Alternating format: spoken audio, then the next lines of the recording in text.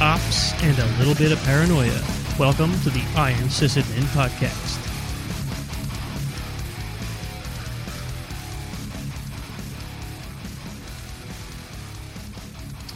I am happy because we've transitioned from IPA season to pumpkin ale season, which means we're very close to stout season.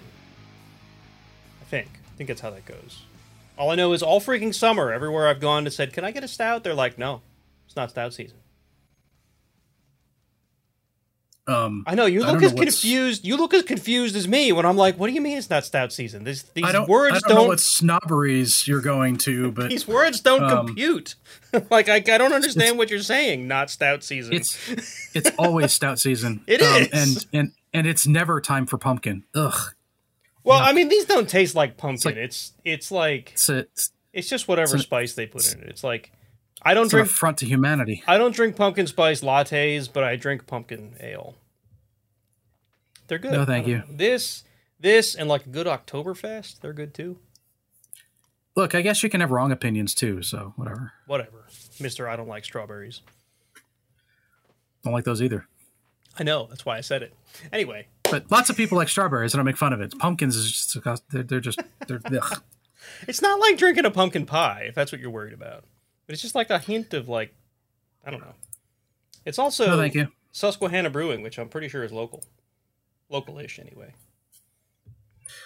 Strawberries actually give me headaches, and like... What? You know, I have like, it's like a physical reaction to it. Like, so it's not necessarily I don't like strawberries because I don't like the taste of them. It's just that strawberries don't like you. They attack you. They don't like me. They attack your brain. But pumpkin, I just don't like. Pumpkin just tastes gross. So whatever. Okay, all right. Anyway, this is the part of the show where we have our usual announcement-y stuff. And there's one I forgot to put in there. I'll have to add.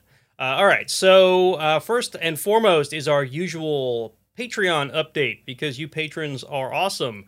It occurred to me today while I was reviewing our patrons and if there were any changes or whatever, that since we have pledged to give our Patreon funds to the American Cancer Society at the end of the year, I may as well give you guys a tally of how much we've actually raised so far. So as of today, remember we started this in July, all of our Patreon funds are just basically staying in the savings account that they go into, and that account is currently up to $224.48. Now, that doesn't sound like a lot, but you got to remember that Patreon takes their little cut out of stuff, and there's fees for stuff like the shirts that we send patrons. That comes out of that, right? That means Patreon costs us a little more. So yeah, that's that. I haven't spent a dime of that. Usually I spend that on, like the hosting, and sometimes I use it to buy beer for the show. Sorry, Jason. I should probably send you beer for the show, too. Or whiskey. You drink whiskey, don't you? Or scotch or something? Yeah, but, I live so far away that it's... You do. You're so far away. I couldn't possibly, hand deliver it or anything. But you are further away than the Chinese place I ordered my DoorDash from. Yeah, and that took 2 hours. I suppose that's true. I order Chinese from there all the time, and it does not take me 2 hours to get it. So no, and I've done it plenty of times too, and it's usually longer than if I were to order it and drive down and get it. Just because I don't know why. I'm not really sure why it's longer, but it's longer. But yeah, this was excessive. And to be honest, it's pure laziness on my part. Yes. It would have taken me almost no effort to just call the order in and drive down and get it. But I'm not bitter. My Chinese food is waiting for me in the fridge, so we better finish up this half of the show quickly. Because right now I'm surviving on just the calories in this beer, and we don't want to know what happens. You can stop talking about Chinese, because I'm getting hungry now. We could actually talk about our patrons, which is exactly what I was doing next. Yes. So we want to say thanks to our current patrons, name pending 197, Jeremy, Aranami, Andrew, Tatro, Bruce, Robert, David, Solemn with some numbers in there, Linux 666, Mark with a K, The Mentor, Mark with a C, Julius, Andy, Jay, and Charles. Thank you to each and every one of you. We appreciate the funds. Or more accurately, the American Cancer Society will hopefully appreciate the funds at the end of the year. So yeah. The other announcement that I wanted to throw in that I forgot to put into notes is that the DEF CON 610 pub crawl is coming up. We do a Capture the Flag pub crawl. It's going to be in November this year. I think November 19th is the date we've decided on. Be in Easton, Pennsylvania. So if you're anywhere in the area and you want to do a Capture the Flag, or you just want to tour a whole bunch of really cool eateries and bars in Easton, which Jason can attest to, there's a lot of good ones. Like there's some really good ones. Really good food and really good beer comes out of Easton, PA. And remember, if you're not literally crawling between them, you're doing it wrong. Yeah, right? I mean, that's always the image I have when people talk about a pub crawl, but no, they just talk about going from bar to bar. I don't know, which sounds more like just a binge drinking thing.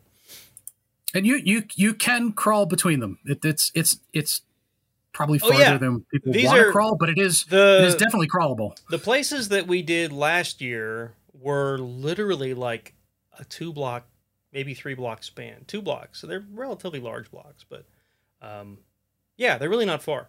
And some great places. We had like this cool Mediterranean place we went to. Another one that was like, I guess it's like Cuban? Tierra del Fuego. Do you know them? I think they're like Cuban. But it was good food.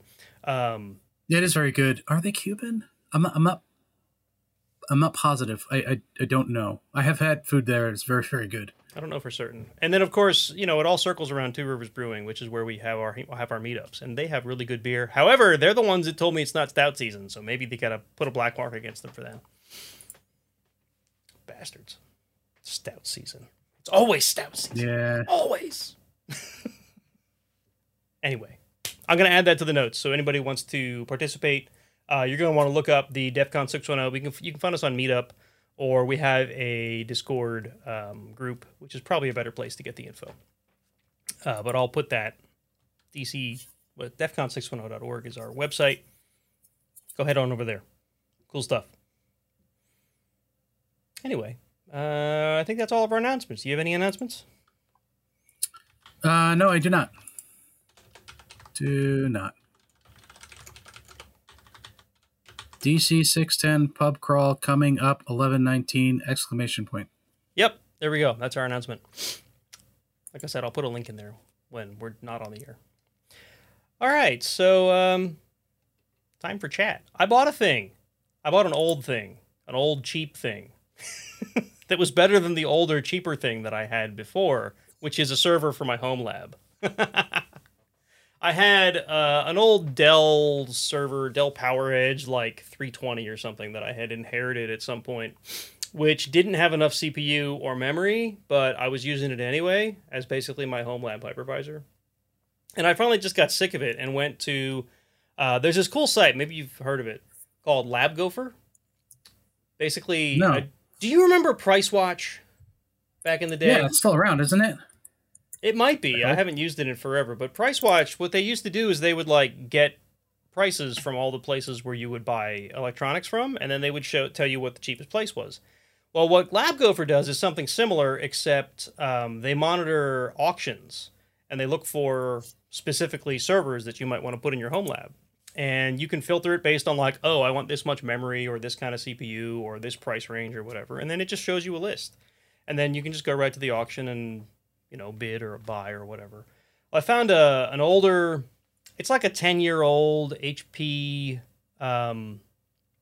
ProLiant with not a whole lot of hard drive space, but that's fine because I have the Synology for that. But it had 96 gig of memory and 24 spread across 2 CPUs, 2 physical CPU, 12 core each, Xeon cores, right? I think that's fine for a home lab, right? It's certainly better than what I had, which had 4 cores and 32 gig of memory. And that's only because I slapped as much memory as the damn thing would hold into it. And that's been serving me okay. But, like, for my home lab, I have maintained a satellite server because, especially as a TAM, I really needed to be able to get my hands on satellite from time to time. And the requirements for satellite keep going up. It's currently 20 gig of memory. So that's more than half my hypervisor, and I decided that's a problem. So, I finally bought a thing, and I got an operating system installed on it today. It actually runs RHEL 9, which is good. I was a little worried because it was older hardware, and I know there was a bunch of hardware that got retired with Rel 9. But yeah, it's up and running in my basement. I don't have any VMs on it yet, but at least it's running. So you have a new jet engine in the basement. pretty much, it's not as loud as I have a. Well, you probably remember this. Remember when we were at the college, we had that IBM machine we used for KVM. Yes. KVM Zero had like 128 gig of memory in it, and it was like a 4U box, right? I have that in my basement. I can't run it. 500 pounds. I can't run it. It's too loud. You can hear it through the floor. So I haven't been using that. The light's dim when you turn it on. Yeah, but if it's running, I mean, so first of all, you pipe the output of that to your heating system. And right. It heats the house up in the winter. And if you have it going, like nice little buzzing in the floor, then a little vibration. You get used to the sound. A lot of white noise helps you go right to sleep. Sure.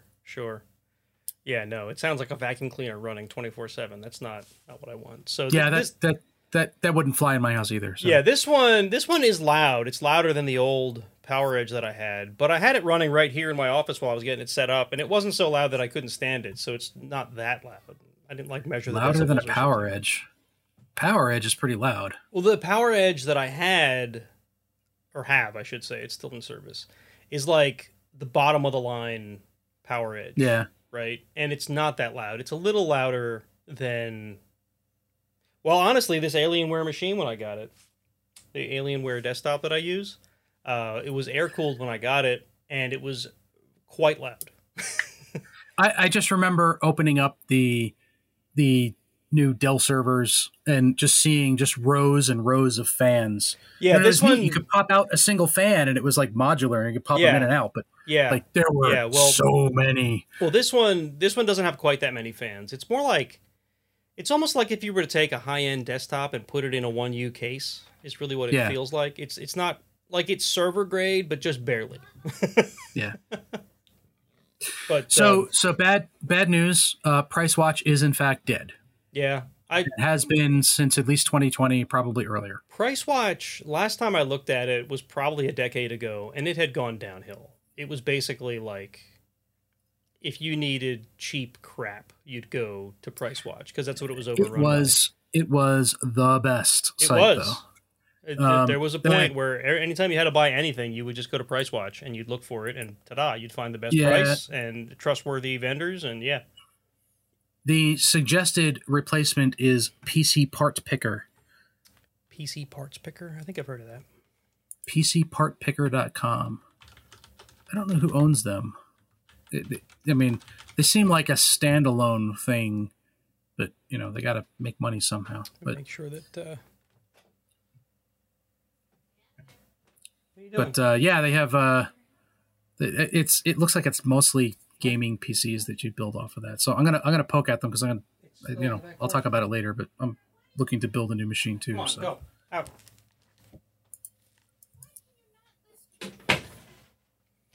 All right. Anyway, sorry. I got distracted by a child looking for her phone charger. Because, that's important. Door is closed. Can't just respect that. I told you, all these maker projects that you're working on, you need a recording light. No, what I need is a deadbolt. Because that's what would keep them out. Well, right. That's so the first stage one is the recording light. Yeah. And you need the little switch to turn it on and off. And stage two is when you flip the switch on to turn on the recording light. The deadbolt goes ka-chunk. No, it electrifies the doorknob. That would work. During the show, you can hear, ouch! Yes. This screams of somebody being tortured during the show. Yeah. So anyway, I put a link for LabGopher in the show notes if anybody's curious, but it's just labgopher.com. And they even have international versions of it. Apparently there's like localized versions of LabGopher. So if you're not in the US, there's like uk.labgopher, that kind of thing. All right, let's see. What else did I put in here? Oh, my 3D printer's doing weird things. And it's annoying. You know how... And it's one of these things that I've seen on all of the 3D printer horror stories, but it's never happened to me, where the layer shift, right? Where it's like printing along, and all of a sudden it shifts by a couple millimeters, and now the whole print is messed up because the layer shifted.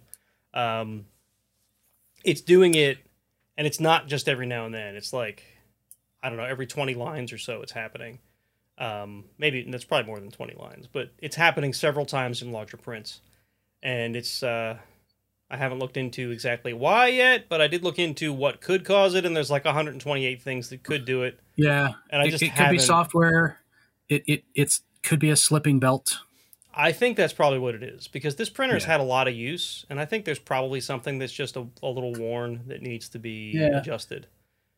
Yeah, the belt on this is I forget if it's got teeth or not. I don't remember, but it's possible that the belt could be worn down. Maybe one of the teeth, broke off or something. Yeah. So that's where I would look. Yeah, that's what I want to check first is the belts. Make sure they're not loose. Make sure there's not just like one of the pulleys are loose and needs to be adjusted. They say the belt could slip, and if the belt slips, that'll do it. So it might just be that something needs to be tightened. Yeah. Right. Yep. So, and it usually happens only on one axis. Yeah. Yeah. In this case, it was left to right, which I think x-axis, I believe, is the x-axis. Depending, it's the 3D space is so freaking confusing, right? Because you got when I put things into my slicer, Z is up and down. Well, yes, that one's easy. When I put things into my slicer, right, they show up in one way, but then when they end up on the printer, they're not always the same, and that's just like a difference between the way the slicer presents things and the way the printer does. But yeah, it's the left to right side that's doing it. So anyway, that'll be annoying and hopefully easy to fix. See, you added a note about the donkey. Thank you. You're welcome. I told you I was going to. Must be rideable. The other thing, it's... And if you want to get that reference, you got to listen to part A. Yeah, right. You got to understand why I need a donkey. The other thing is, I've, since before my mother-in-law got really sick, I've been using the Jeep, but not like the full-on hobby that it was beforehand. And I'm finally getting, I'm finally really, able to focus on it again, and I'm starting to do some work on it again, and I've starting to cook up this, cockamamie air intake thing, right? So, people listening to this show may not care about that, but I'm happy to finally be, planning a project again and trying to actually make this thing work. There's going to be some fabrication involved, and there's going to be, hopefully something that not a lot of people have done before to happen or to occur by the time I'm done. So that's kind of fun. But again, a lot of Iron Sysadmin listeners are going to be like, what? Why is he talking about cars? We don't care about cars. We want servers. Although, I got to say, I have found a surprising number of IT people that are also into mechanical things, including cars. So maybe makers. It's a maker mindset. Yeah. Oh, and I mentioned at the end of Part A that there was something that seeing Tyler subscribe to the show reminded me of. Maybe we should have him on the show sometime. Tyler, if you're still listening, if you're still watching, whatever, we should have you on the show to talk about Enable Sysadmin.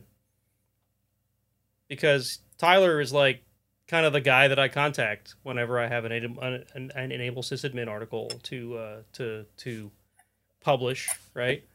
He's part of that team. Gee, Nate, what's Enable Sysadmin? Enable Sysadmin is a user submission blog, I guess is the best way to describe it, right? It's a Red Hat blog, but it's not populated exclusively by Red Hat content.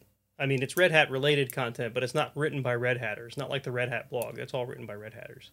It's not necessarily Red Hat related either. It's yeah, I mean, most of it is. It's typically just Linux related. It's at least adjacent, right?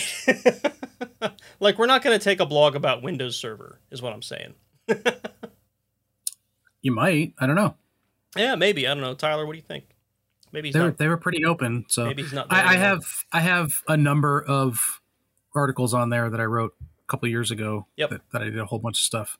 Yep. I don't know. Probably at least half a dozen, maybe a dozen, maybe more. I don't even know. Well, you had written enough. You had written enough that you were brought into the Sudoers group, right? Yeah. which I Yep. think is And 10 then articles in a year. So yeah, then I you got wrote at least punched 10. directly in the. Yep, I got punched directly in the face with life, and I haven't written anything since. Yeah, I've like I still write from time to time, but I don't have as much time as I used to write them. But I do want to, and maybe with the new role, I'll have more chance to write. In fact, there's a couple articles that I have sort of in queue that I want to write that are going to end up on Enable Sysadmin. I just haven't had the time to sit down and do them. But yeah, if you're listening to this show and you like to write blogs about technology related things, reach out, because Enable Sysadmin is always looking for new content, and it's actually pretty successful. It's a great place to get some exposure for your stuff, right? So, it's not like you're going to be rich and famous for writing on Enable Sysadmin, but it's a great way to write a thing and have professional editors review it, so that you end up with content that you might learn something from in your own writing style, because you'll have people reviewing it and saying, tweak this, change that. This might get better SEO, that kind of thing, right? I found it helpful over the years. So, yeah. Enable Sysadmin. Good stuff. It's like redhat.com/sysadmin, I think, is the place you can go see the articles. Yeah, I think so. So, anyway, that's my plug for Enable Sysadmin. And just seeing Tyler watching today was the only thing that reminded me of it. We've talked about it before on the show, but again, maybe we'll have him on someday and he can talk about what it is. And anyway, what do you got going on, Jason? I've talked a whole bunch. I'm going to drink more. Yeah, because we need that. Mm-hmm. Well, I mean, you mentioned the bought a server. I'm starting to think about replacing the server I have. I've got I don't remember what the processor is in it. Some weird Intel thing that I've had for a number of years now. Is that low power one that you built? Yeah. Yep. So low power. It's got like 32 gigs of RAM in it. And I run a whole bunch of stuff on it. And it's running. I went all in with what was it? Not CoreOS, the other one. Atomic. Atomic. I went all in with Atomic because I really, really liked Atomic. And I went all in, built my server, got the whole thing running, was super happy with it. Sorry about and Red Atomic. Hat said, yeah, so we bought CoreOS and Atomic we're just getting rid of it. So thanks, Red Hat. Sorry about that. Swapping that out to put a new OS on it is a major undertaking. Yeah. And it's starting I'm starting to get it's old enough that I'm concerned about the drives. I'd like to run some more stuff on it, or maybe have that stuff run a little bit faster. So it's starting to show its age a bit. So I was looking around trying to figure out what to build. Kind of want to. I'm just going to go ahead and build one again, because running a small jet aircraft in my basement is not on the to-do list. So I would like. Right. I would like something in the mini ATX range, hopefully, instead of some big, massive, ridiculous, server that needs a rack. Yeah. And I started digging around. I can go down the path of getting whatever the latest shiny Intel is, although the pricing is always stupid compared to things like AMD. Yeah. So I started looking around. Intel's still stupidly expensive. AMD seems to be reasonable, and I don't need bells and whistles. Like, I'm not looking for the latest, super awesome gaming, blah, blah, blah. I just need something that has, a decent number of cores, that has a decent clock speed, and off we go.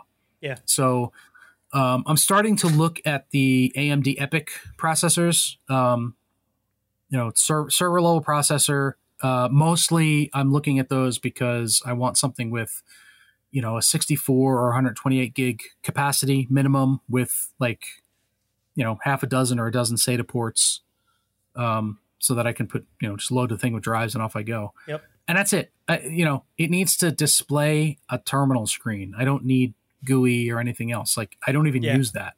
Yep. So starting to go down that path, trying to figure out what's good, because I don't pay attention to, the hardware at this point. I just kind of... Yeah, I found that I had the same problem, right? I was going to start building, start just like go to Newegg or something and start picking out a board and a processor and memory and. But to be honest, I just it used to be computer hardware was right at the tip of my brain, right? Oh yeah. You could rattle off what was the latest, greatest, and the best to buy. Not anymore. It's just like I've moved to other things, right? That occupy my brain. I was digging, trying to figure out what to buy, and I saw, I'm like, oh, well, what's AMD got? And like what's an EPYC? Looking at that, I'm like, oh, it's a server processor. Okay, sure. Yep. Is there anything super special about it? I don't know. I need to do a little bit more digging, but this is a box that I want running. I mean, this box that I have here has been running nonstop for 5 years, I think. Yeah. So, I want something similar. And I will replace Atomic with, I don't know, probably part of me wants to go Core, but I think what I'm going to do, because I still have a single VM I run, so I'm probably just going to run whatever CentOS has become. Yeah, my plan for this one, I put Rail 9 on it, like I said, but my plan for this one is to run a mix of containers and VMs on it, right? Which is something I've never done. I toyed with it on the Dell, but the thing I wanted to run in a container was Plex, and it ran like crap. And I think it ran like crap because that machine does not have a graphics card, right? So in the machine that I run Plex on right now, it has not a high-end, not like a 3D graphics card, but it just has an NVIDIA card in it that's meant to drive a couple displays, right? And it's able to offload transcoding onto that card. Is the only thing I can figure as to why it works so well on the machine it's on and not on the Dell. That was really, that was, anyway, I forget where I was going with that. Plex runs fine on mine. A combination of the two, right? Yeah, I don't know. For some reason, it just did not run right. I would end up, if there was more than one stream at a time, it would just bog down. It couldn't transcode fast enough. It wouldn't, you'd end up with buffering, and it was really frustrating. Yeah. So we'll see if that happens on the new box. I found an old desktop I had sitting around that had an NVIDIA card in it. Happened to be compatible with my decade-old server. So I popped that in there, and hopefully that will not be a problem. But anyway, all that to say, I think you're probably going in the right direction to have like a normal Linux OS on it. That way you can mix and match workloads. It doesn't have to be just containers, for example. Yeah, I'll have to go back and learn how KVM works these days. So I'll tell you that this should be available on CentOS. Yeah, it's got to be available on CentOS. But the Cockpit web UI for RHEL is actually it has a really nice libvirt management tool built into it. Might give Cockpit a try. I keep seeing it and I keep looking at it going, yeah, whatever. But yeah, right. I mean, we for something like this, I might use it. We come from an era where web server management tools are just a gateway to exploit. Cockpit's not that. I mean, it could be, I suppose. It's one more thing that someone could try to attack. But you basically wall it off, especially for something like you're doing, where it's just has to be accessible from your local network. Don't make it accessible to the world or anything. But yeah, it works really well. What if I need to remote into my server when I'm in, insert not home here? I mean, use a VPN is all I can say. But you know that. But yeah, it's in the what's new material for RHEL 9. One of the slides, and it doesn't get a ton of information, a ton of attention. But one of the slides is that Cockpit now works on mobile, so you could be at the bar managing your server on your phone. Nice. But yeah, Ricardo's in the chat. The libvirt plugin for Cockpit is great, right? There was a point where on that little Dell, I ran Overt with Overt Manager, which just the footprint was too big, so I ended up having to go back to just a libvirt box because it required 16 gig of memory just for the Overt Manager. But I did it specifically so I had a management UI. Well, Cockpit's libvirt tool is good enough, right? That I don't need it. Nice. So anyway, you had more stuff on your thing. I'll go back to drinking. Yes, I got a new toy. See my new toy? Isn't it wonderful? This is great radio, by the way. Yeah, right? Look at this thing I have on screen that I'm not going to talk about yet. It's a dock. It's a dock. It's a dock with what's it got? HDMI. Is it full of water vapor? Is it full of water vapor? Yeah, you know, like when you boil water, the thing that comes off the top. Ah, yes. How much of you? So it's got a. No, I was like, that's not a drinking thing. That's like a. Where's he going with this? This is weird. What are you talking about? Water vapor? Well, water vapor isn't necessarily steam. Come on. But it's got a dedicated Ethernet. It's got a bunch of USB ports, HDMI, DVI. Or is it DVI? Whatever that is. No, DisplayPort. If it has, one side with a squared off corner, it's a DisplayPort. It's DisplayPort. Yeah. So it's the new Steam Dock for the cool. Steam Deck. Steam Dock for the Steam Deck. So that just showed up. So now I can connect my Steam Dock to that, which I can then connect to peripherals and use my Steam Deck, without on like a bigger screen. This naming isn't confusing at all. Yes. So my next thing is I have one. I just don't know where the hell it went. I have a Steam controller. Do you remember the Steam controller from years and years and years ago that came out and was completely awesome and then it died? Like Steam just got rid of it? No, I don't. Apparently, I think I've heard of it now that you're saying it. Yeah, it's such a cool controller. Anyway, it works natively with the Steam Deck. Surprise! Wow. So I just need to go. I was thinking about it today when the deck came. I'm like, wait a minute, I've got a controller. I wonder if that works with the Steam Deck. So, but can I use my Stadia controller with it? Yes. Yes. Yes. It works on Bluetooth, right?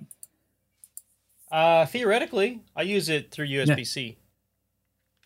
I mean, maybe it would work through USB-C, but the Steam Deck apparently works with just about any Bluetooth controller. It's kind of neat. Yeah. Well, I mean, the Stadia controller is special because it's Google. Basically, it doesn't. Even Windows doesn't recognize it as a plain old controller. It recognizes it as a Stadia controller, and without this little like shim of a driver, which basically tricks Windows into thinking it's an Xbox controller, it doesn't work for every game. It seems like games have to have built-in support for the Stadia controller for the Stadia controller to work, which is weird.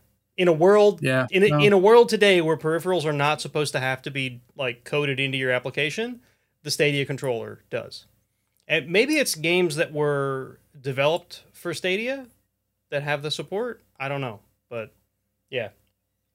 Like, Stray and Elden Ring can use the Stadia controller without that shim in the middle. But Cyberpunk won't use it unless I run the little emulator thing. Yeah, still haven't touched Cyberpunk. It's fun. I think you'll enjoy it. I think I will, but yeah, I'm probably going to play. Well, we'll see where I play it. I've heard so many horror stories about how buggy it is. So I'm still trying to finish Watchdog Legion, which is... I gotta say, I have not run into many bugs. I didn't play it on launch day. I bought it a couple months after launch, but I have not run into many, at least playability bugs. Right? Well, this is why I wait so long. So yeah, I was also going to get it on launch day, and my buddy bought me Watchdog Legion for my birthday because it came out around that time.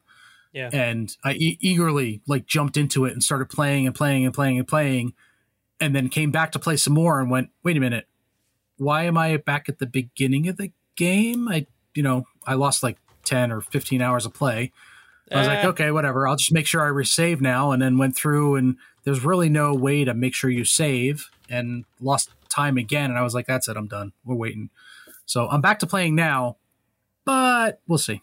I've lost save again, at least once since I started playing again. But the latest time that I restarted it seemed to have saved. So well, I kind of want to beat it and be done with it. I like the story. I like the game. I've had 0 save game problems with Cyberpunk. Yeah, those are unbelievably frustrating. Yeah. The Cyberpunk stuff that I've seen is getting in the car to drive somewhere and hitting something and launching yourself into orbit.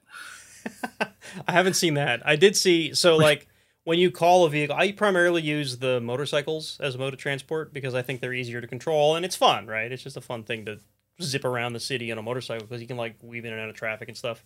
Wow. But motorcycles are easier to control than the cars? They are. For me, they are. This is like not Grand Theft Auto at all. When you call your vehicle, right? So you can call it from anywhere, and it'll just like drive up, right? Because we're in the future and cars can drive themselves. Well, when you call the motorcycle, it'll just like slowly come up, right? Well, there have been cases where the motorcycle has run me over.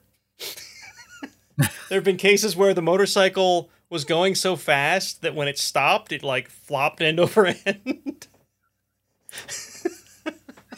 But I don't call those bugs. It's just funny, right? It's funny to watch it happen. And then like the motorcycle's ready to use, you hop on it, you drive away, right? Yeah, I guess. It's not like I died when it hit me, right? But it hit me and I get thrown. At that point, right. At that point, then it's no fun. It was just kind of funny, right? But yeah, the only real bug I think that I ran into was one time I did a thing where the animation of the character was that I had like I threw something heavy over my shoulder, so the character went like this, and I fell through the floor. That's the only bug I've run into that was like playability wise, and all I did was revert to a save, and I was fine again. And I did the same thing again and didn't fall through the floor. So I don't know. I must have been standing in just the wrong spot. I was having those problems in Halo Infinite when I was playing.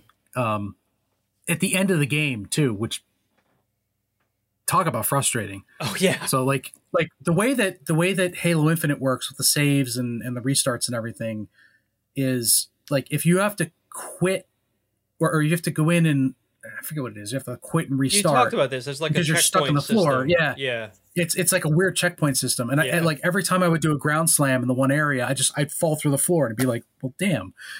Damn it. I'm in the floor again. He's got this much health left. I just one more hit and I'm through the floor. Crap. Start over. You got to do all the battles again. Yeah. Yeah. I was on like not an overpass, but like a tunnel connecting two buildings, a walkway. And when I did the thing, I fell through the floor, and all the enemies I was trying to avoid were under. So I fell through the floor, and they're like, "What's that?" And they killed me. Yeah. So that was a little frustrating. But again, it's the only real bug I've run into. It's the only time it happened. The little exclamation points appeared above all their heads, and they turned and shot at you. They're all just at the like, same time. "Whoa!" Yep. Dead. Yep. So yeah. Anyway, yeah, I have that and to play with now, and I'll probably get more use out of my Steam Deck. Maybe I'll hook it up and I'll see if I can do the podcast from the Steam Deck next time. There you go. Maybe it'll work better because that would be hilarious. That would be. Mark will probably try it at some point. Yeah. And what else? Oh, my honeydew list is just increasing exponentially these days. Yeah. Well, with the kids out of the house, of course we have to do all the projects now because there's no one to help us. So we're painting rooms and redoing fireplaces. Are all your kids out? I thought you still had one at home. He's at college. My God, I must be off by a year. I thought he hadn't graduated yet. Wow. He graduated with a college degree. So he's off to get another one. He's off to other college. So. He's off to second college. Yeah. So he graduated. He graduated with the college degree, did more college there for some other stuff, and then now he's at a different college, but he's living at the college now. So damn. Well, that's cool. That's cool. Yeah. So busy. Well, congratulations on successfully raising the offspring to the point where they can leave the house. Yeah, but we just got them trained to do things like take out the garbage and clean up after themselves. And they all left. Help us with doing the housework, and now they're all gone. Yeah. Well, only lasts so long, right? You only have your minions for a short amount of time. Yep. So, and that's it. And now we can talk about the news. So push that button. Indeed. Where's the button? Here's the button. No, that's the wrong button.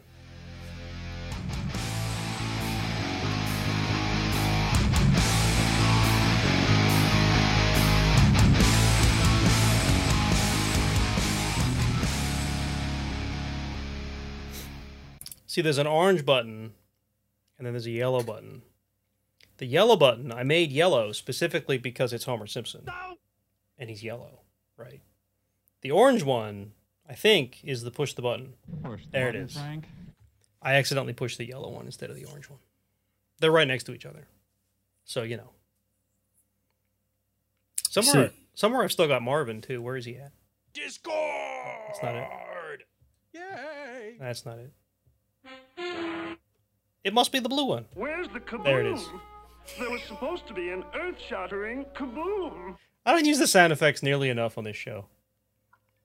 You should get one of those, what is it, a Stream Deck, and you could just like tell it to put icons on the little things. I looked into that, right? They also interface with Streamlabs, which is what I use to do the live stream. So you can set up like hotkeys that would do things like transition the screen and whatever. But I don't know. Since I have, technically I can do that with the buttons that are on the Rodecaster Pro as well. They can do like what do they call them, meta keys, where you can make it do stuff in Streamlabs. But I don't know. I feel like I don't use that enough to care. Maybe I would if I set it up. Whatever. I was talking more along the lines of you can put pictures on the buttons. I could. Then it wouldn't just be like, is it yellow or orange for Homer? It's yellow. Who cares what the buttons do? They'll have pictures on them. They could have pictures. Actually, this does have... There, I could do that. Now I can see what they say. And I can switch to the next one, and I can do this. That's what we need on the show more. Probably. Oh, I forgot. I have a whole set on the soundboard for when I used to play D&D with Mark. Oh. Anyway. I don't know what kind of weapon that's supposed to be. No, that's the level up sound from EverQuest.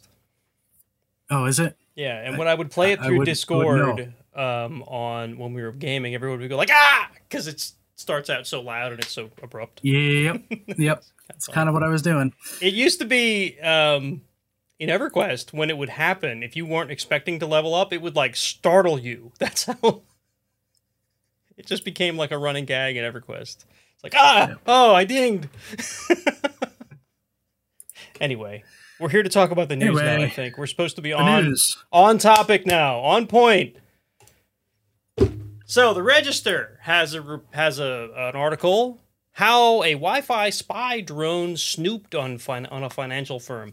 You included this. I don't know if you read it more deeply than I did. I did read through it, and it's a pretty fascinating story, I think. Yeah, it is. It is quite fascinating. I assume you had commentary. Is why you put it in here. Well, it was more. We've seen this forever as a theory. I mean, it goes back to like Neuromancer had similar things in it. The book, where some sort of a drone or a flying thing was used to snoop on what was going on inside of a building, not like video, like on the wire. Yeah. And I think, a bunch of different people have sort of shown proof of concept, if you will. So the article mentions a couple of them. So if you're familiar with Naomi Wu, she's a real sexy cyborg on Twitter. She did one that she called the Screaming Fist that she sort of demonstrated and used. There was a security researcher that did one called, I don't know if he called it something. Skyjack? He uses a Skyjack drone. I don't know if that's is that what he called it, or is that what? Okay, maybe. I don't know if that's the name of the drone. Naomi used a DJI, but his was a Raspberry Pi to. His was specifically to attack other drones, so it was which I guess was the Skyjack thing. So he would fly the drone up and use the Raspberry Pi to interfere with the signals from other drones and sort of take them over. What an asshole. That's all I gotta say. Those things ain't cheap. which is funny because my son did there was a DARPA sort of contest a couple of years ago at one of I think it was at BloomCon. That was something similar where it was like you had to sort of build something to take over the drone. Okay. Now they were doing it from the ground, but same idea, like intercept the intercept and take over the drone and sort of control it yourself. So it's pretty neat. But this story is about an East Coast financial firm, a private investment firm. They don't say who, do they? They don't. No, they don't say who, and they just say East Coast. But I'm thinking probably either New York or I would guess like New York, Connecticut, or something along those it could lines. be. And not one, but they noticed a problem internally on an internal Atlassian site, and started digging in to try to find out like what happened, and noticed that the traffic was coming from somebody who was logged in locally, except that they also knew that same person was logged in at home miles away. Yeah, it was that they were logged in at the same time, both locally and at home on the same Mac, if I understand this correctly. So they basically use MAC address spoofing to be like, yep, I'm totally this dude, even though that dude's at home on his cable modem. Right. MAC address spoofing, which makes me think that they're using something along the lines of 802.1x, know, some sort of Mac-based authentication for the system. So they use that to gain access to the network, and were doing whatever. So they went on a hunt and traced the Wi-Fi signal that they were getting. Yeah, so they used a Fluke system? Is that like is that one of those handheld Wi-Fi detector things? Well, Fluke makes all sorts of different stuff, but one of the things that they make is a Wi-Fi system that can be used to directionally identify where things are. Right. And they found it, and it was on the roof. Yep. And they found not one but two. Yeah. DJI. This is what I found the most interesting. It wasn't just that they flew a drone to the roof and hacked into the Wi-Fi. They flew a drone up to do like sniffing to get the credentials they needed. Then they flew a second drone up that was already preloaded with the attack using the credentials that the first drone had gathered. Yep. One of them was a Wi-Fi Pineapple. Which is most likely the one that was doing the sniffing to begin with to identify what to use.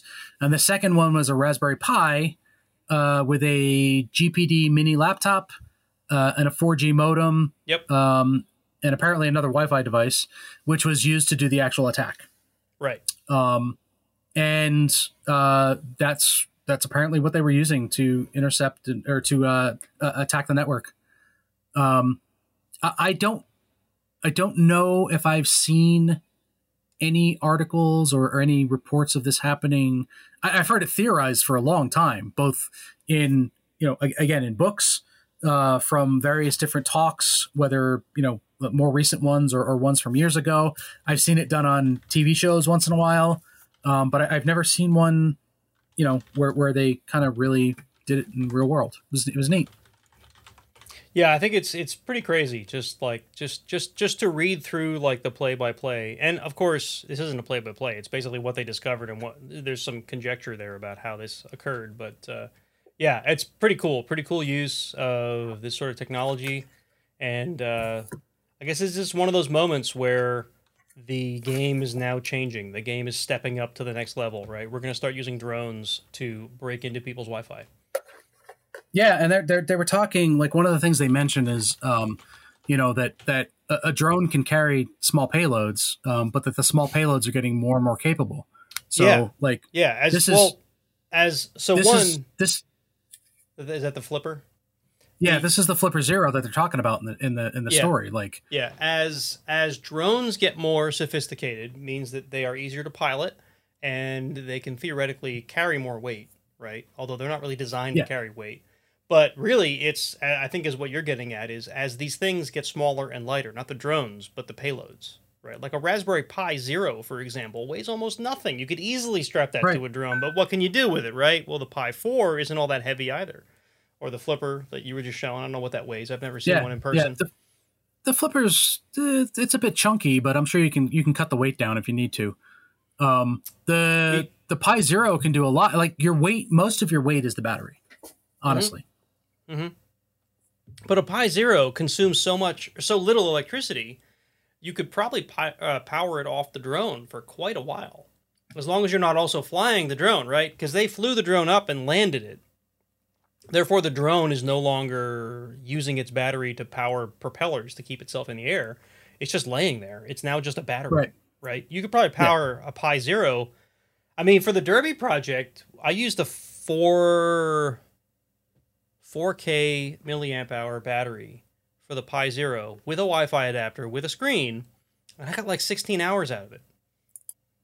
Right? Like, if you're more careful with your consumption, you could power a Pi Zero off that same little 4K battery probably for days. Well, and again, if you're doing it off of a drone that, you know, or a payload.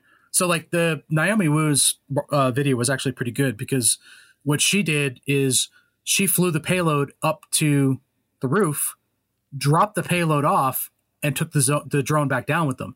Right. So now instead of a drone, she's got this little tiny device. Yeah.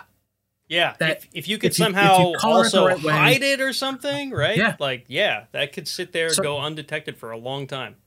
Right. But now if you have a device the size of, say, a Pi Zero, which is about what the Flipper is, and you put a solar panel on it, just a small solar panel. Yep. You can charge that thing over, during the day and have it, juice up the batteries, have it, you can do all sorts of stuff, have it go into low power mode overnight, like whatever. Yeah. And only really do the interesting hacking bits during work hours, because you have all that other traffic and So there's a lot of stuff you can do. The article says, I don't know that I completely agree with it, but the article says that it's a fairly low risk thing, that like a low risk attack vector for companies. They don't have to really worry about it because the specific targeting and whatnot. But, I thought you meant low risk.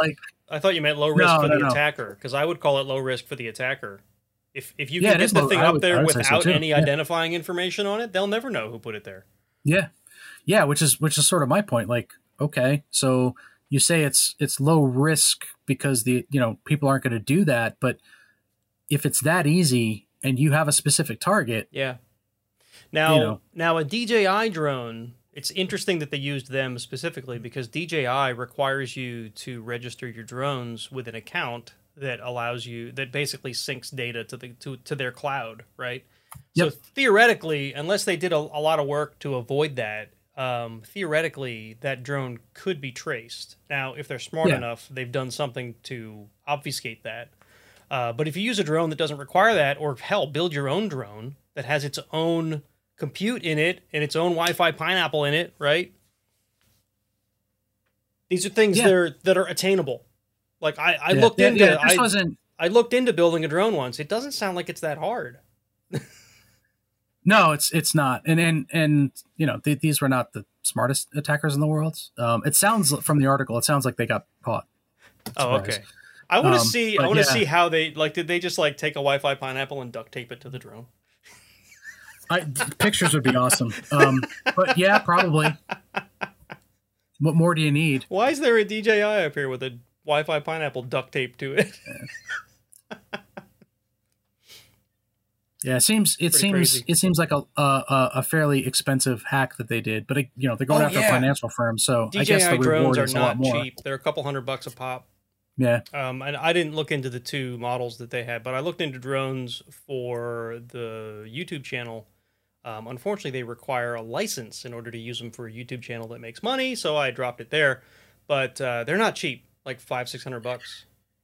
Yeah, drones have to be licensed now. Yeah. Well, whatever. I don't know if they have to be licensed for every drone. There's a certain size limit to the drone before you require a license. I don't know. I don't know what it is now, what they finally settled on, but I believe the number was 250 grams. Yeah. Which isn't when they first started talking about it. It's not that much. No, it's not. I don't know what a DJI weighs. But for the YouTube stuff, it's specifically because you're making money with it. If you have a YouTube channel that has monetization turned on, you're making money with your drone, therefore you are a commercial drone pilot. Right. So you have to have a commercial drone pilot license. So for the Americans who can't convert things, 250 grams is about a half a pound. But how many bananas is it? I don't know. What's the average weight of a banana? Hang on. What is the How many average... bananas does a DJ on drone weigh? I wonder if I can do that. There's got to be someone who's made a it's- converter. Yeah, apparently, it's half a banana. It's Let's see, 250 grams to bananas. Tell me it doesn't. Tell me it doesn't. No, it doesn't. God That's damn. that's no fun. It's such a joke now that Americans will use anything to measure instead of the metric system. I'm sure someone has a website where you can convert metric units to anything. Like how many gorillas is in a centimeter? I wish I could convert this stuff in my head real quick because, like, metric system is so much easier for a lot of stuff. Yeah. When I'm doing woodworking now, I don't measure in feet and inches anymore. If I can avoid it, I measure in meters, centimeters, because it's just like it's round, it's easy. Yeah. I don't have to deal with fractions. How many It's just centimeters done. are there in a meter? Oh. Just do the conversion in your head. Add a 0. All right. Yep, Anyway, pretty we've gone from talking about drone strikes, cyber strikes with drones, to how many bananas does a drone weigh? Yeah, so now let's talk about virtual reality. Yeah, let's talk about VR. So you might remember this guy, John Carmack, right? Yeah, John Carmack. Yep. One of the brains behind some transformative video games, like the poster that's right behind me here, right? Him and John Romero made Doom, and of course the rest of the team from id. But they're like they're the names that people remember. Anyway, you might remember years back, he was one of the brains behind Oculus before it was purchased by Facebook, and now of course Oculus is owned by Facebook. That's where the Quest came from. That's where Meta has been founded. Yes, the Meta Quest. But anyway, so I actually had kind of lost track of what happened to John Carmack. Apparently he still works at Facebook or Meta, right? And he's one of the brains behind their metaverse stuff. So the article that you've included here, Jason, is from Ars Technica. Carmack says, there's a bunch that I'm grumpy about in virtual reality. So I'm sure you have comments here, Jason. Go right ahead. Yeah, so Unload. I've been a Carmack fan for a while. So I kind of follow a little bit. I'm not thrilled with the whole Facebook Meta thing, which is why I don't own a VR headset from them. Yeah. But he's been doing a lot with VR for a while, and I kind of have, with him at the helm, I kind of see that moving forward pretty rapidly. So it's sort of depressing to see the state of VR as it sits with Meta, because honestly, it's shit. It's so garbage. This is disappointing, right? So a company with the finances and, you could argue, power of Facebook/Meta, and what do they have to show for it after a year since they've really gone all in on metaverse stuff? They have that screenshot we showed you guys a couple weeks back, months back, I guess at this point. Yeah, I don't know if it's in this article, but I think the number was like they spent in the past year, they spent like $1.2 billion on their Meta stuff, their virtual metaverse stuff. Yep. And I guess like Carmack's comment was, he said, last year I said that I'd be disappointed if we weren't having Kinect in Horizon this year. Right. And he followed that with this isn't really what I meant. So sorry, go ahead. I am. This has to be in his contract, right? Like, there's no way that, like, I just can't. This is a guy who is an executive advisor for Meta, who speaks at their conferences and basically shits on their at least a little bit on their software. Yeah.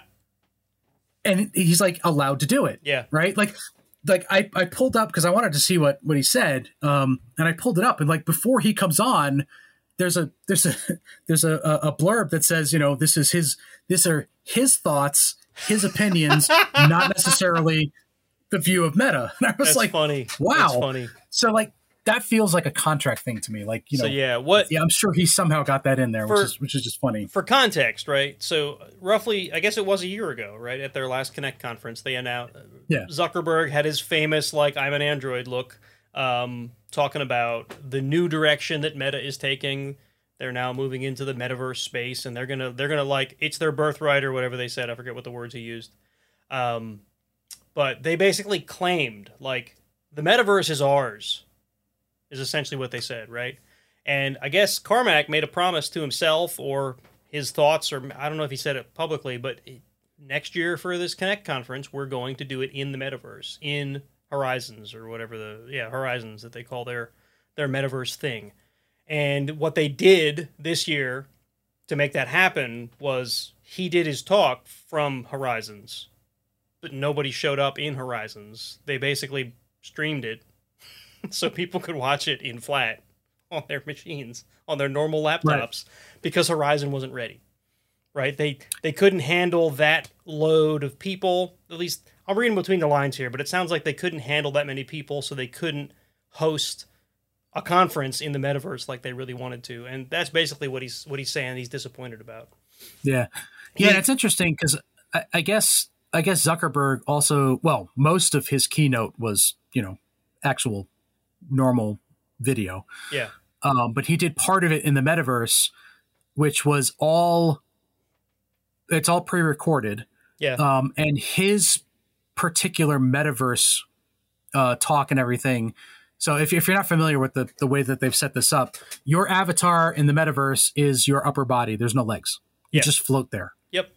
But for Mark in his part of it, he had legs. Oh, so I don't know. him. I don't know what sort of insanity was going on, but it was funny because they would swing around to see the audience. So there's all these people in the audience who are waving and jumping up and down, and it's all torsos. Were they fake? And then you swing around, huh? Were they fake? I have no idea. I have no They idea. were just little animations. And you swing around to Zuckerberg, and he's there, you know, jeans and, you know, whatever. He's got legs, and the person he was talking to somebody, and she also had legs, and, you know, was able to walk off screen and everything. Only the presenters get legs. You know, is that how this is? I guess, yeah. Presenters get the spotlight, they get the big screen, and they get legs. But then Carmack comes in to do his talk, and he's just a torso. So, you know, Meta doesn't like him. It's funny. It's funny. It is funny. But he does. So I will say that. So the screenshot, right, that has gone down in history now, the selfie, right, that Zuckerberg posted. Carmack does defend that a bit, and he says that that's a limitation of hardware, right? They're trying to plan a world where, you know, thousands of avatars can coexist in the same space, right? And that, of course, brings hardware requirements. So their avatars are intentionally left simple, so that they don't have to be rendered as detailed, right? So if you go into like VR chat, right? One of the problems of VR chat is when you get 30 people in the same room, everybody is slow unless you have a really high-end machine, right? Well, Meta's trying to make stuff work on the Quest, which is really low-end when you think about VR headsets, right?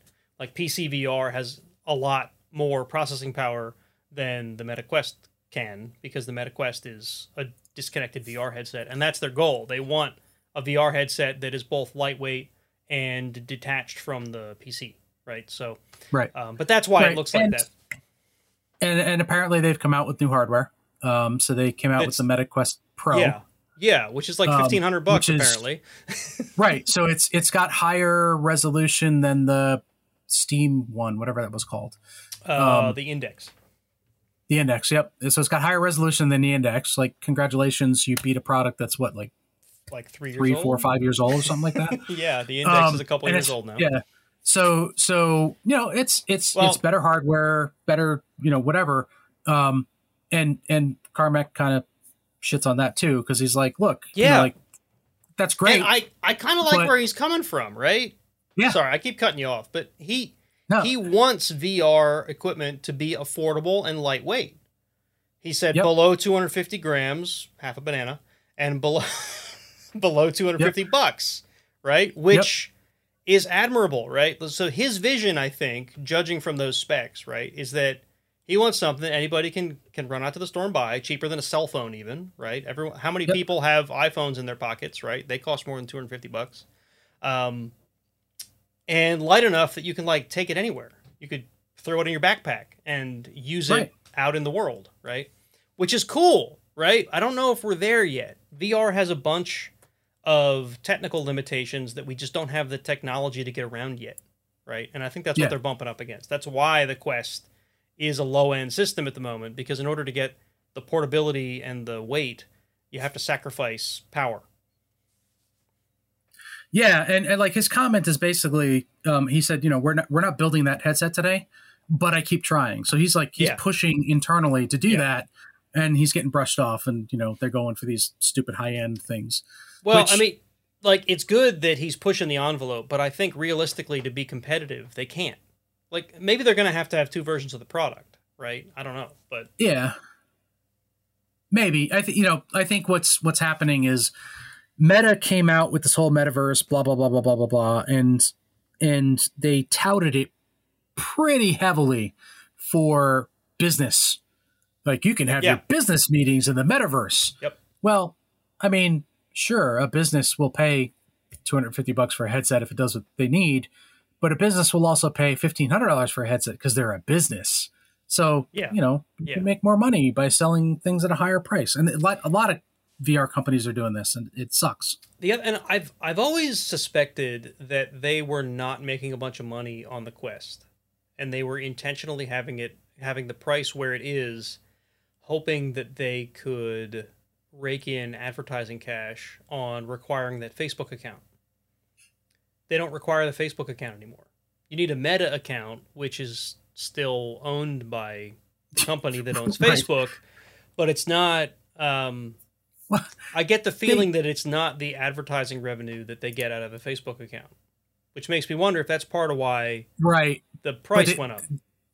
They're still making so there was a huge backlash against the Quest requiring a Facebook account because people didn't want Facebook accounts associated with it, blah blah blah blah blah. Like, I'll never buy one because I don't want a Facebook account. So they went, oh, okay, you don't need a Facebook account anymore. You can get a Meta account. Right. How much you want to bet it's the same damn thing on the back end? You just don't have a page to log into on the Facebook site. Yeah, so it could be, but the thing that makes the money on a Facebook account, at least what I imagine, the thing that gets you money out of a Facebook account is all of the interactions you have through Facebook. Right? So, like, having you in their system is one thing. Having you in their system and getting all the things you like and all the people you talk to and all the products you click on and all the ads you respond to, that's a whole other ballgame of advertising revenue for them. Yeah, but they're going to pick up that same type of revenue from a different set of data. So now they're going to have what you do in VR, what games you're playing, what applications you're using, when you're online, like, who knows how deep it can go, right? Because they have all that data. I mean, there's flat out biometric data that comes out of a VR unit, right? I mean, the Quest doesn't track you in the way that some do. Like, it doesn't do full-on body tracking like a PC VR system with body sensors can do. But it can get a surprising amount of data out of how you move, how you walk. It's not... I would argue that it's still private data, right? Because people with disabilities, for example, the Quest could probably figure out. You know what I mean? Yep. But anyway, we're going way off tangent, I think, at this point. Not quite way off, but we've that's so off brand for us. It is. We totally never pigeon or rabbit hole. Pigeonhole's a whole other thing. Pigeonhole is a specific thing. Rabbit hole is like whoa, where'd we go? So moving along. What's next? Wired has a story. U.S. chip sanctions kneecap China's tech industry. I'm curious where you're going with this one. I did read it, and I've also heard in the news about the legislature that was supposed to help chip manufacturing in the U.S. So, I'm curious. I'm going with it. I'm just not really going anywhere with it. I thought it was an interesting article. Just just the sanctions in general. Like, we're putting a bunch of restrictions in place and whatnot to try to get this stuff to be built in the U.S. and it's going to have interesting effects. Yeah, I agree. I think it may already be having interesting effects. I thought it was ironic to hear on the news that they're pushing for, this legislature that says chip manufacturing has to be brought back into the U.S. And then it's like, oh, it passed. Holy shit, it passed. What do we do with the money? Right. I've heard that on the news. It's like, hey, we got all this money now. We didn't really have a plan for what we were going to do with it. So now they're trying to figure out what to do with it. I actually didn't know this was part of, I assume it's part of the same bill. These sanctions. I didn't know there were sanctions involved. Yeah, I'm not entirely certain where the sanctions, no, I mean, it's, they're calling it sanctions, but it's export restrictions. So yeah. I guess the idea is that, I mean, we're almost going back to, it's kind of going back to the sort of the PGP days where, we don't want this stuff leaving the US because national security, whereas this is, the sanctions here are to prevent China from being able to use our AI tech. Yeah, that does seem kind of weird. I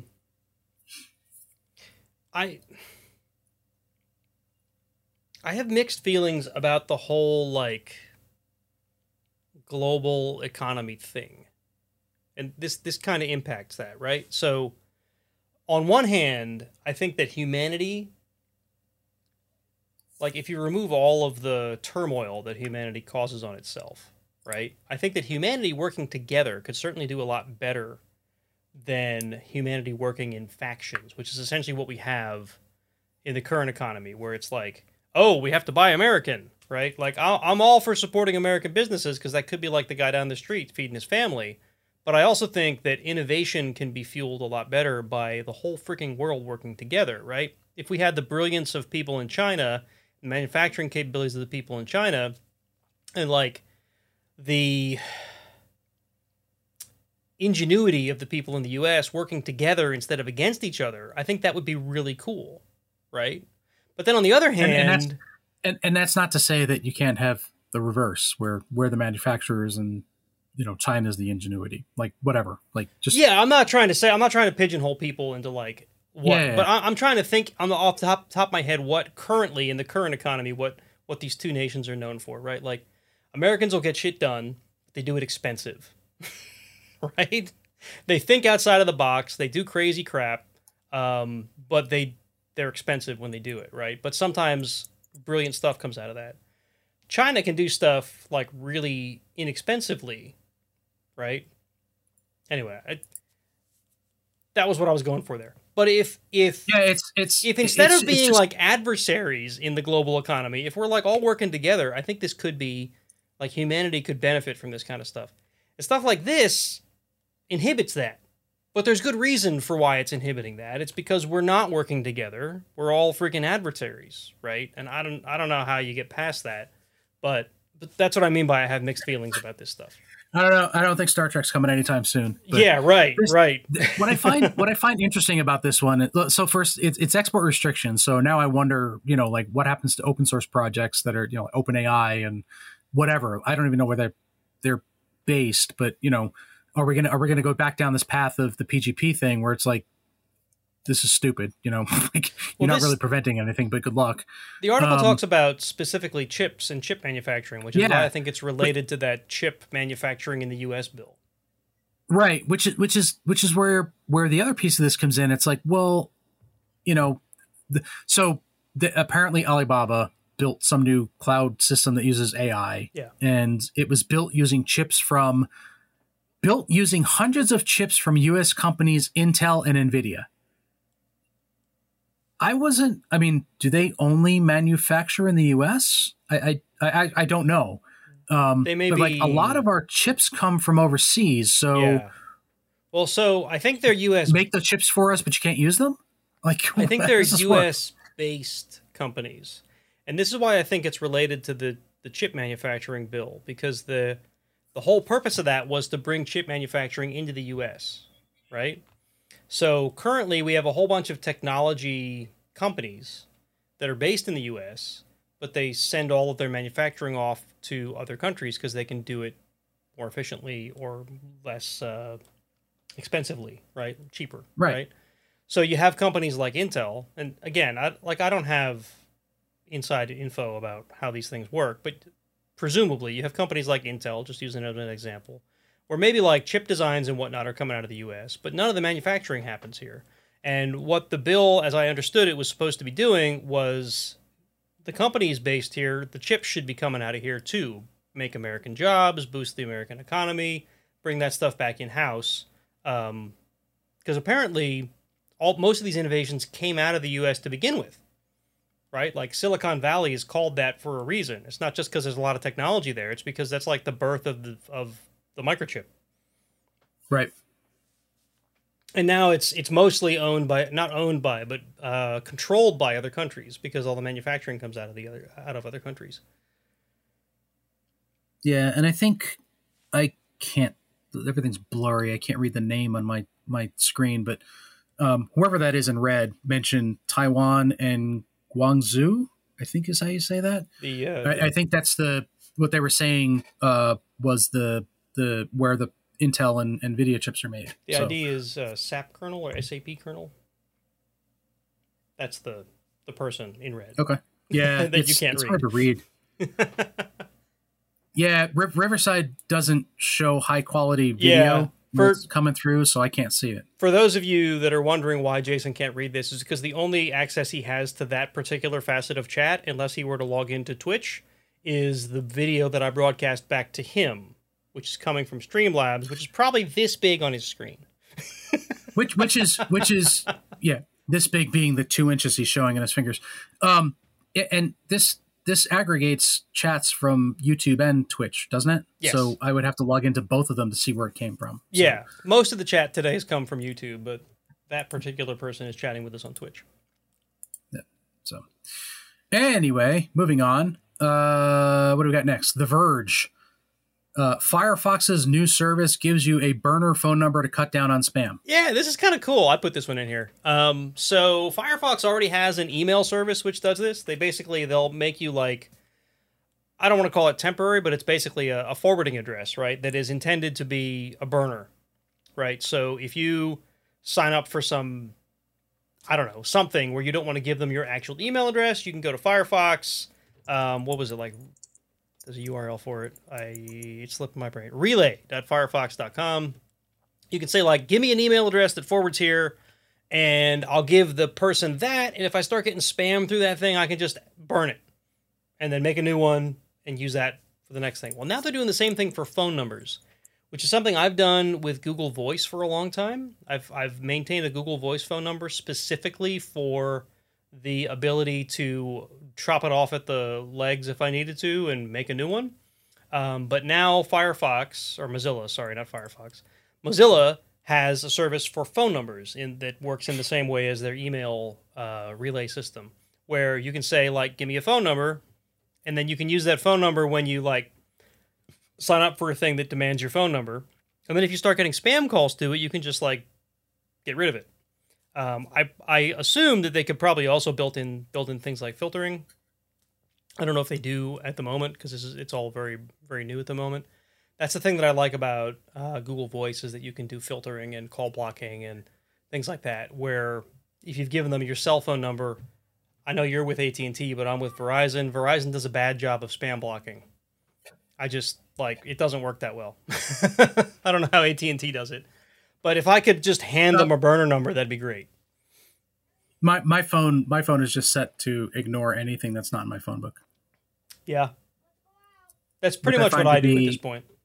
Yeah, which is perfect. The only, I guess, so that obviously doesn't work for somebody who lives on their phone and has to use it for like work and receive phone calls from wherever.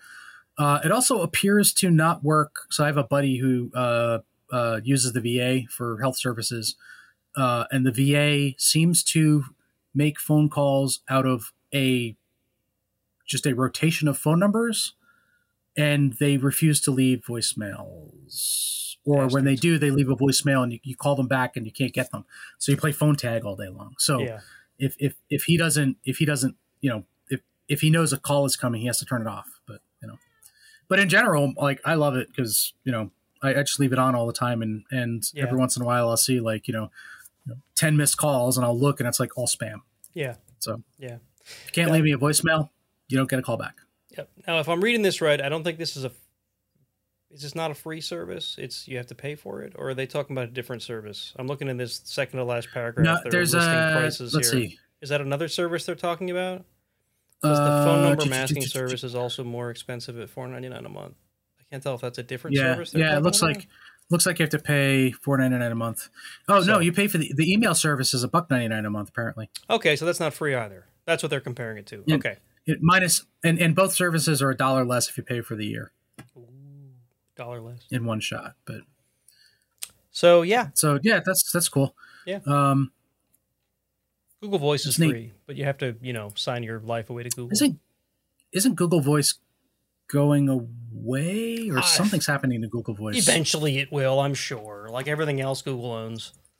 This was Legacy Voice is already phased out apparently. So I don't know. Whatever. Google's doing something with their stuff again. Open source self-hosted mail cow can relay from your servers. Yeah, certainly. If you can host your own mail, this isn't a problem for you because you can make as many burner email addresses as you want. Yeah. They're all at the same domain, unless you have several domains. You could have a separate domain just for spammers if you want. But yeah. But it takes time and whatnot to do that. So. Okay. All right. One last article related to the first article, sort of. DJI drone. This is from Cyber News. DJI drone tracking data exposed in U.S. Okay. Yeah. So you added this one during the break, so I haven't read it yet. Yeah, I haven't dug deeply into it either, but I thought it was interesting because of the first article. So DJI makes you register your drone, and then it basically stores the tracking data, as we mentioned earlier, where your drone has been and everything. So since their security is absolutely perfect and unbreakable, somebody apparently broke in. No, that's only Oracle claims that. No, I'm sorry, nobody broke in. They opened it up themselves and forgot. So it says over 80,000. That's not better. That's not better. Over 80,000 drone IDs were exposed in a data leak after a database containing information from dozens of airspace monitoring devices manufactured by the Chinese-owned DJI was left accessible to the public. Damn, we left the vault unlocked again, guys. All the money's gone. Says the bank security worker. Yep. So, oops. Sorry. All your data's gone, or not gone. All your data is exposed. God. Yeah, so this is some sort of, let's see, FAA introduced remote ID. Okay, so they're talking about, so I guess the FAA has introduced the remote ID thing because, everybody has a drone and we need to track where they are because otherwise, I don't know. I don't know why they don't do this to cars, but whatever. So DJI apparently has been doing this since 2017 with something called an Aeroscope device. So it provides an in-flight drone identification system, and then it's been tracking that data and surveilling it. And they, I guess, lost that data. What's interesting is DJI drones are being used quite heavily in the Ukrainian war. Oh, they're DJI? Okay. Yeah, so they're Russia and the Ukraine are using DJI drones. Some of the videos are fascinating where they're using the drones to attack each other. Some of them are pretty kind of well, you don't want to, if you got a weak stomach, you don't want to watch them because they're using drones to drop grenades as well. So yeah, I bet that wouldn't be a good thing. They're being used in war now, and quite effectively apparently. Well, I mean, so like drones, the word drone has been used in warfare for a long time, but they weren't the drones we're used to today. They were like remote piloted aircraft.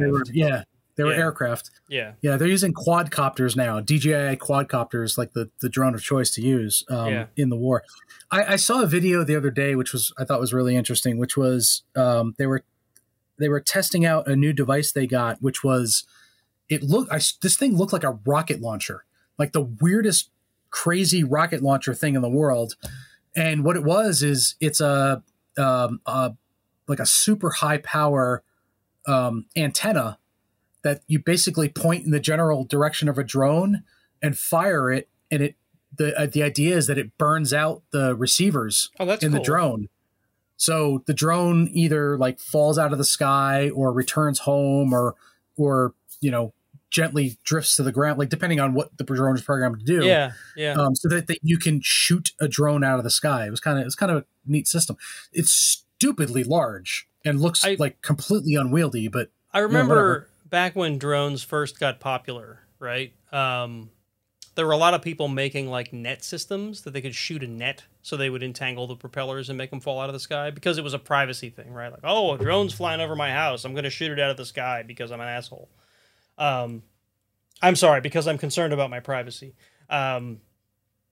This is like that to a new level. And there were the other people that were shooting them with shotguns because that's not unsafe. Better shoot them with a shotgun than a rifle. Oh, absolutely. I meant a net isn't going to hurt somebody if you miss. Hell, a shotgun will hurt someone even if you do hit it because there's going to be pellets that it still escape. Yeah. Or at least they'll come raining on someone's house. Anyway, crazy world we live in. Oh, hey, the database was in AWS.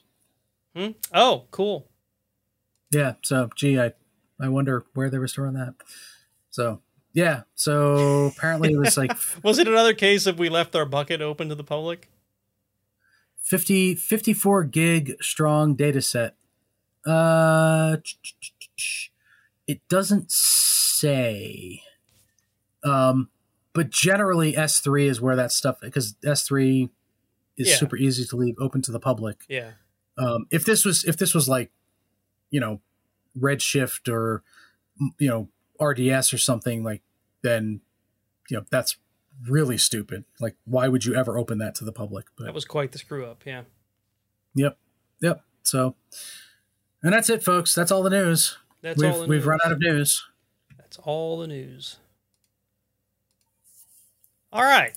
So, since we've run out of news, it's time to close up the show. I have to get back to my notes thing so I can close up the show. Although you'd think I'd have this memorized by now.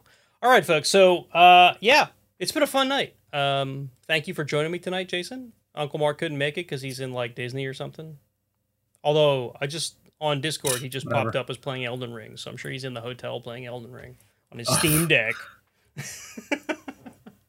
God, if I did that, my wife would kick me in the shins and then kick me out of the hotel. Anyway, hey, if you're looking for a Steam Deck, their sort of purchase and shipping is apparently just zipping right now. Oh, so, they're actually buyable now. Yes, I've heard about that. Yeah. Yep. I don't know. Maybe so I'll get my play date. My play date is supposed to come sometime now. I'm in the shipping zone now for that, but nothing yet. I don't know what product you're referring to. That's the Game Boy looking thing with the crank. Crank? So you can crank it instead of charging it? Is that it? So you get a workout to play your video games? No. The crank is actually a part of the controller. Play.date if you want to take a look. All right, I'll have to look it up. All right, so anyway, folks, thanks for watching live. If you've watched this whole freaking shebang live. If you do want to watch us live, you should check us out on YouTube and Twitch. Just look for the Iron Sysadmin podcast. If you want to join our Discord community, there is a link for it in the show notes, or just go to ironsysadmin.com. There's a link for it there.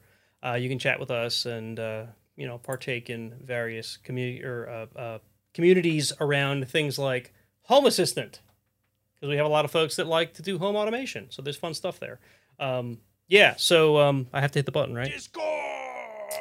Because I said Discord. Or are you saying you don't use Discord? SAP kernel. You may not. I tried to do a Matrix community, but nobody bought into it, so we ended up on Discord. So I'm sorry about that.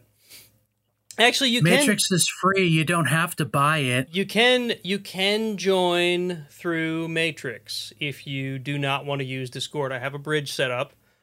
So yes, if you don't like Discord, join us through Matrix. You can find the Iron Sysadmin. We have a, what's the word I'm looking for now? The thing where you can group channels together. Community. Is it a community? I forget anymore. They changed the name of it a while back. I forget what it's called now. Anyway, we're on Matrix, so look it up. I can probably put a link for it somewhere here.